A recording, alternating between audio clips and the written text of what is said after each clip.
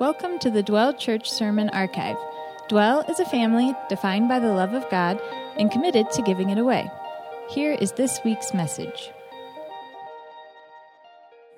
Good morning, Dwell Church, and thank you for joining us online. These are definitely strange times, and so that is why I am here in my office preaching to a camera, and I hope that you are enjoying this at home.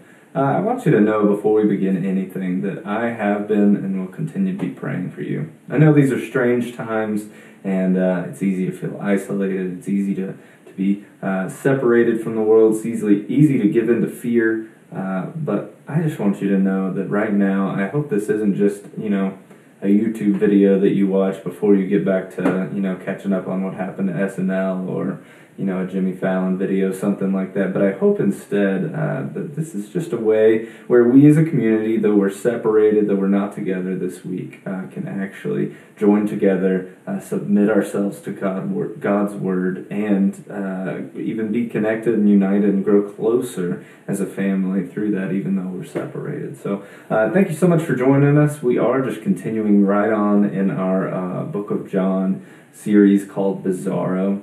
And it's really interesting.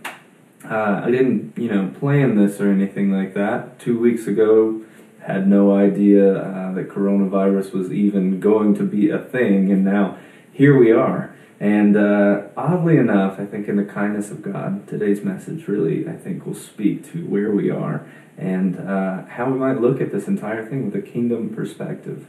So I thank you so much for joining us. These next few weeks, actually, leading up to Easter and sort of concluding our book of John, we're calling resurrection stories. And I think the real question there, now that we've made a sharp transition, now that Jesus has died in our book, and now that the entire rest of the book of John focuses on post-death, his actual resurrection, it really calls into focus, what does it look like to live as a resurrection people, as a people who live post-resurrection, as a people who have seen and are defined by this central act of God that death does not hold him, that death cannot stand in the way of Jesus, that death is not the ultimate enemy. So today we're going to ask ourselves what it would look like to live in light of that fact. And so actually, if you want to take a look in your Bible, we're going to be looking at John chapter 20, and we're going to be reading verses 1 through 10 today. John chapter 20, verses 1 through 10 says this: Now on the first day of the week, Mary Magdalene came to the tomb early while it was still dark, and saw that the stone had been taken away from the tomb. So she ran and went to Simon Peter and the other disciple, the one whom Jesus loved, and said to them, They have taken the Lord out of the tomb, and we do not know where they have laid him. So Peter went out with the other disciple, and they were going toward the tomb. Both of them were running together, but the other disciple outran Peter, and reached the tomb first. And stooping to look in, he saw the linen cloths lying there, but he did not go in. Then Simon Peter came, following him, and went into the tomb. He saw the linen cloths lying there, and the face cloth which had been on Jesus' head, not lying with the linen cloths, but folded up in a place by itself. Then the other disciple who had reached the tomb first also went in, and he saw and believed. For as yet they did not understand the scripture, that he must rise from the dead. Then the disciples went back to their homes. Would you pray with me? Dear Heavenly Father, we thank you. God, we thank you that we even live in a time where technology allows us to be connected, though we are separated, God, though we are isolated. God, we thank you for the gift that is your word, God, and we thank you most of all today for your resurrection. May it not be something that just has impact on our eternal salvation, but may it even be something that, God, impacts us right now, right here, exactly where we are, God. Let us become a resurrection people. God, you are a God of resurrection. Let us become a people that chase after you and follow you in that resurrection, God. That's our prayer, and that's our heart today, God. God, I pray that you would give me words to speak, God, and give us all ears to hear the message that you have for us today. It's in Jesus' name we pray. Amen. So in today's story, we see a real problem of expectation versus reality.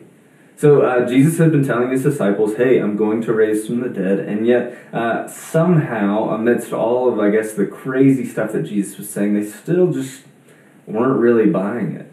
So Mary goes to the tomb, Mary Magdalene. She sees that it's empty, and immediately turns around, goes and tells John and tells Simon Peter. Now remember, John throughout the book of John is actually referring to himself as the disciple whom Jesus loved, or here in this story it just says the other disciple. And that was sort of a way of taking himself out of the story. You see, like, when you are that close to Jesus, when you're that intimately connected to him, all of a sudden your role in the story does not matter that much. In fact, his entire identity became someone who was defined by Jesus' love. He referred to himself as the disciple whom Jesus loved. Not loved the most or not loved exclusively, but more so just that, like, his name, who he was, all those other little layers like our job and our history and stuff like that, all those other things that we use as a means to sort of define ourselves, they didn't matter to John anymore. Now all that mattered is that he was a disciple whom Jesus loved. And yet still, he and Peter find themselves racing towards the tomb, expecting something terrible, right? Mary told them, I don't know where he is. Someone must have taken him. Now, can you imagine that? So you've been hanging out with this guy for 3 years, and then you're following him. Who knows what they're expecting? Clearly, Peter was expecting some sort of like hostile takeover. He really thought, when he was chopping off the guy's ear when he was coming to take Jesus, Peter thought like this was going to be the beginning of Jesus' rule and reign on earth in like a standard kingly fashion. He thought like, first step Jerusalem, next step Rome, we're going to like do this thing. And now, here they are, in light of the fact that their Savior, their Master, their teacher, and their friend has just been murdered, has just been killed on the cross.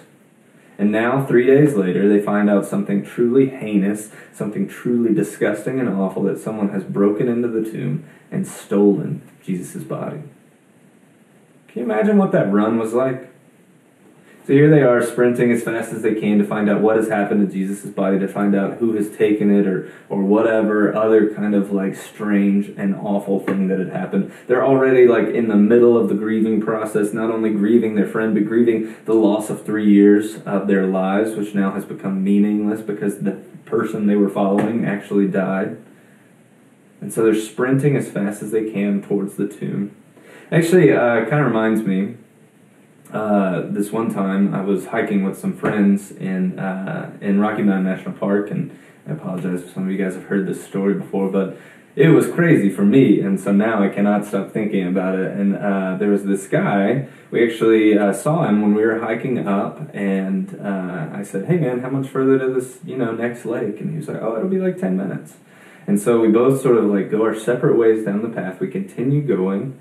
And while this is happening, the day's been kind of gray. There's been clouds in and out and a few sprinkles and stuff like that, but we're not thinking too much of it. It's just a summer rainstorm. All of a sudden, the sky turns sort of pink-white, and not in just like a, flash, like a camera bulb, but like in a all-encompassing, like our entire reality turns one color in that moment kind of flash, and this lightning strike came down, and it felt like it was just surrounding us and all around us, and it was terrifying. And in that moment, me and the friends I was with were like, okay, so I guess now it is time to turn around and go back to the car. So we turn around, we start heading back, and as we do, we come up upon the same guy that we had just passed, and he's lying face down in the mud, and he's not moving. There's steam or smoke or something kind of rising off of his body, and at this point it's starting to rain more and more heavily. The rain is coming down more and more and more.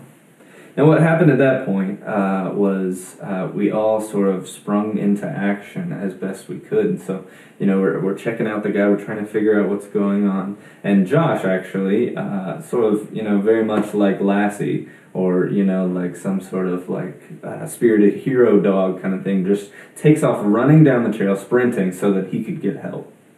Now, at that point, our storylines diverge, right? So from that point, I and my other friend that was with us sit down with the guy. We are able to start communicating with him. He starts becoming more and more lucid.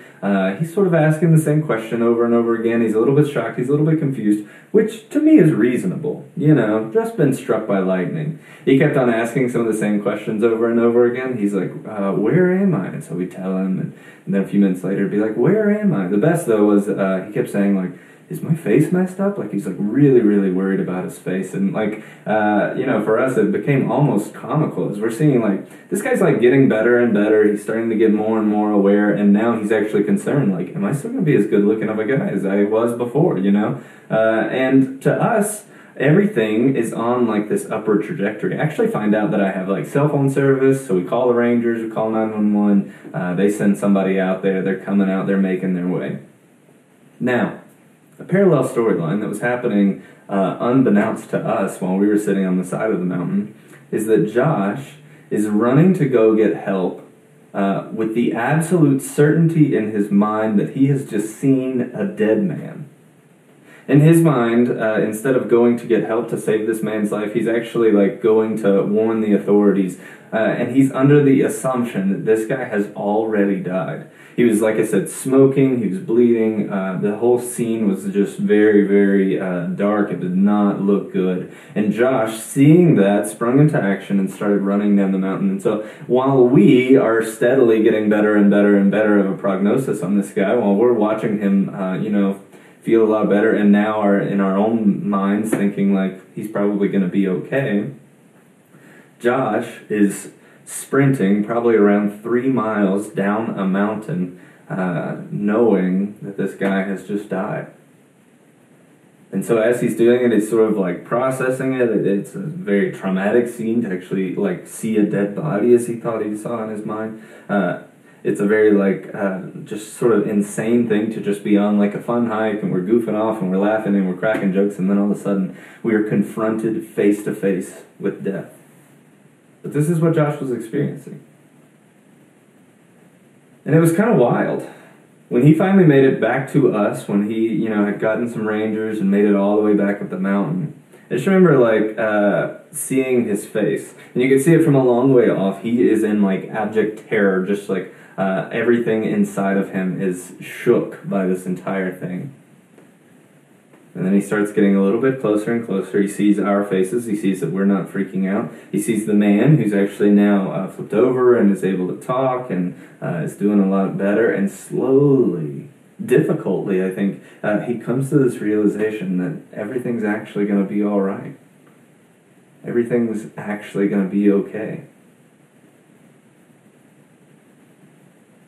I think we see in this passage that that's exactly what happens to John and Simon Peter. We see actually in chapter 20, in verse 8, it says, Then the other disciple, who had reached the tomb first, also went in, and he saw and believed. And John lets us know, for as yet they did not understand the scripture that he must rise from the dead. There he's saying, they didn't, fully understand. They didn't immediately have this grand realization of going back through the entire Old Testament to say, oh, okay, of course. He was actually always supposed to rise from the dead. They didn't, go back through everything Jesus said, and, now it makes sense. But in that moment, not even knowing anything, which I think is significant, right? They didn't immediately understand everything, but in that moment, they believed. They believed.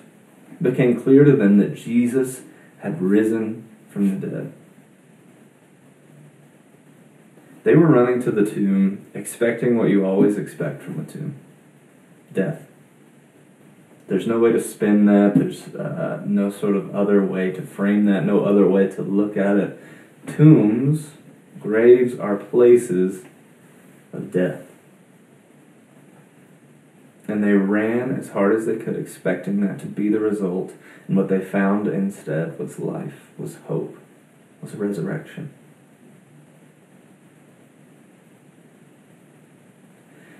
I wonder what death you're running towards today. It's very easy in our world today to expect the worst to happen. right? Like, you don't have to live very long enough to know that it's like difficult a lot of times to hope for the best outcome. We can kind of walk into any situation and just sort of like assume that bad things are going to happen to us, because they do. They happen so often that it's easy to just assume that the worst outcome is going to be the outcome. One of the craziest things that's happening in our lifetimes is that the suicide rate is slowly climbing. In fact, from 2014 to 2017, it's actually been climbing, it climbed 24%. 24% more suicides than we had in 2014 than we had in 2017, which is wild. That no matter the progress that we make in life, no matter how much easier life gets for us, we have new technologies, we have new ways of communicating, we have all these different things that should make our life easier and easier. We even have more emotional language, we better understand ourselves, self-care is becoming more of a priority, and yet people are still looking at life and looking towards the future and seeing nothing but death, nothing but a tomb. And then, of course, today, here we are, coronavirus, sweeping across the world, transforming the way that we normally operate. I mean, things that we thought could never stop, could never shut down, are shutting down. Libraries are closing. They've even stopped professional sports leagues, which just is baffling, right? I know it's definitely something superficial and unnecessary to our lives, but it's still just astounding that industries that large and that have such a hold on our society, that have such a foothold in everything that we do, that they could actually fall as a part of this as well. It's astonishing, and frankly, it's scary. It feels like there's no hope. It feels like there's no positive potential future through this whole thing. It feels like we are just walking into death. It's easy to get sucked into all of that. It's easy to let that anxiety, that fear, that concern overwhelm us. But if God is the same God of this resurrection, if God is the same God who had the power to take a man who had died and then 3 days later raise him from the dead, then God has the power to overcome even this. God has the power even over coronavirus, even over something that we think is just too powerful, something that we can't understand or comprehend or control. God has the power even over that. God is still in control. God is still even in the resurrection business. God is even bigger than this. And maybe even more importantly than how powerful He is, He also loves us.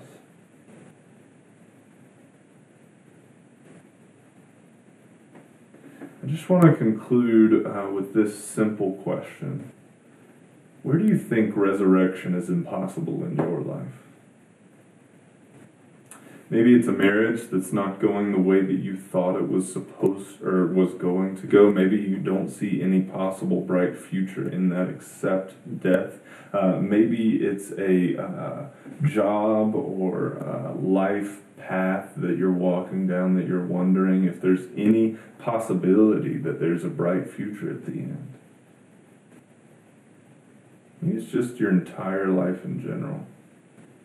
You know, one of the hardest things about life is that it can feel like you're walking towards death. You know it's coming one day. You know it's going to eventually hit you, and yet you cannot walk any slower.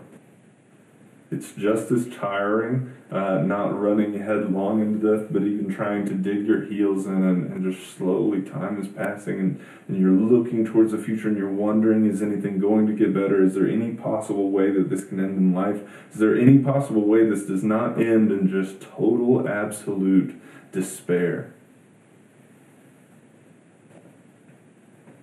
I want to tell you today that God is still in the resurrection business. The same God that had the power to raise Jesus from the grave has the power over any possible problem that you might face. God is still in control. God still has that authority. And your life doesn't have to end in death. That is the message of the resurrection. That yes, although we all may one day die, we can also yet live. Because the beautiful thing is that Jesus, in his death, actually carried all of your brokenness, all of your shame, all of your guilt, all of your sin, all of the messiness, all those parts of yourself that you don't like to think about, all those parts about yourself that you hate, everything you've done wrong to yourself and everything you've done wrong to anyone else around you. Jesus takes all of that on himself and he carries it down with him to death. He puts it to death. But that's not the end of the story. Because in the same way that he carries your sin into his death, he also carries you into his new life. The same power that had the authority to resurrect Jesus actually has the power over death to resurrect you, to bring you back to life. That's the resurrection power of Jesus. And I know this is strange over video, and I know these are just baffling, chaotic times. But I just want to let you know, even right now, in this moment, sitting wherever you are, in whatever setting that you find yourself, though we are separated by distance, and though this is strange, do you know that in this very moment, you have the opportunity to accept that free gift of Jesus. That the gospel is true, that Jesus died on the cross for your sins, bearing everything you've ever done wrong with him, and then he has the power and authority and capability to give you that resurrected life. We were hardwired deep within ourselves to know that this life is not the end, that death does not have the final say. And Jesus freely offers to us the gift of resurrection. My hope and my prayer is that you would accept that gift of resurrection today. And then if you already are a follower of Jesus, that we might be a resurrection people who live our lives in hope, not in fear, who live our lives out of faith in what Jesus plans to do, not in what it seems like is going to happen to us, that we might live our lives walking actively into the future, knowing that Jesus has promised us life. Would you pray with me? Dear God, we thank you for this day. We thank you that you are in control. God, we thank you that you are still a God of the resurrection, that you are a God of life, not of death. God, I pray for men and women and children all across the world right now who are living in fear of death. Who are so terrified, especially in this time that death is coming for them. That it is just spreading rapidly across the world, God, and I pray right now that you would influence, God, that you would step in with your resurrection power, that you would do what none of us can do for ourselves, God, that you would resurrect our souls, God, that we may no longer fear death, but we may instead look forward to the bright and glorious future that you have promised to us. God, let our faith in you trump any sort of fear that we may be facing now.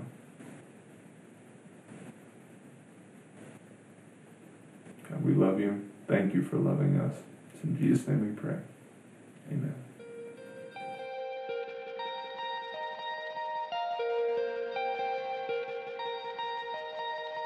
Thanks for listening.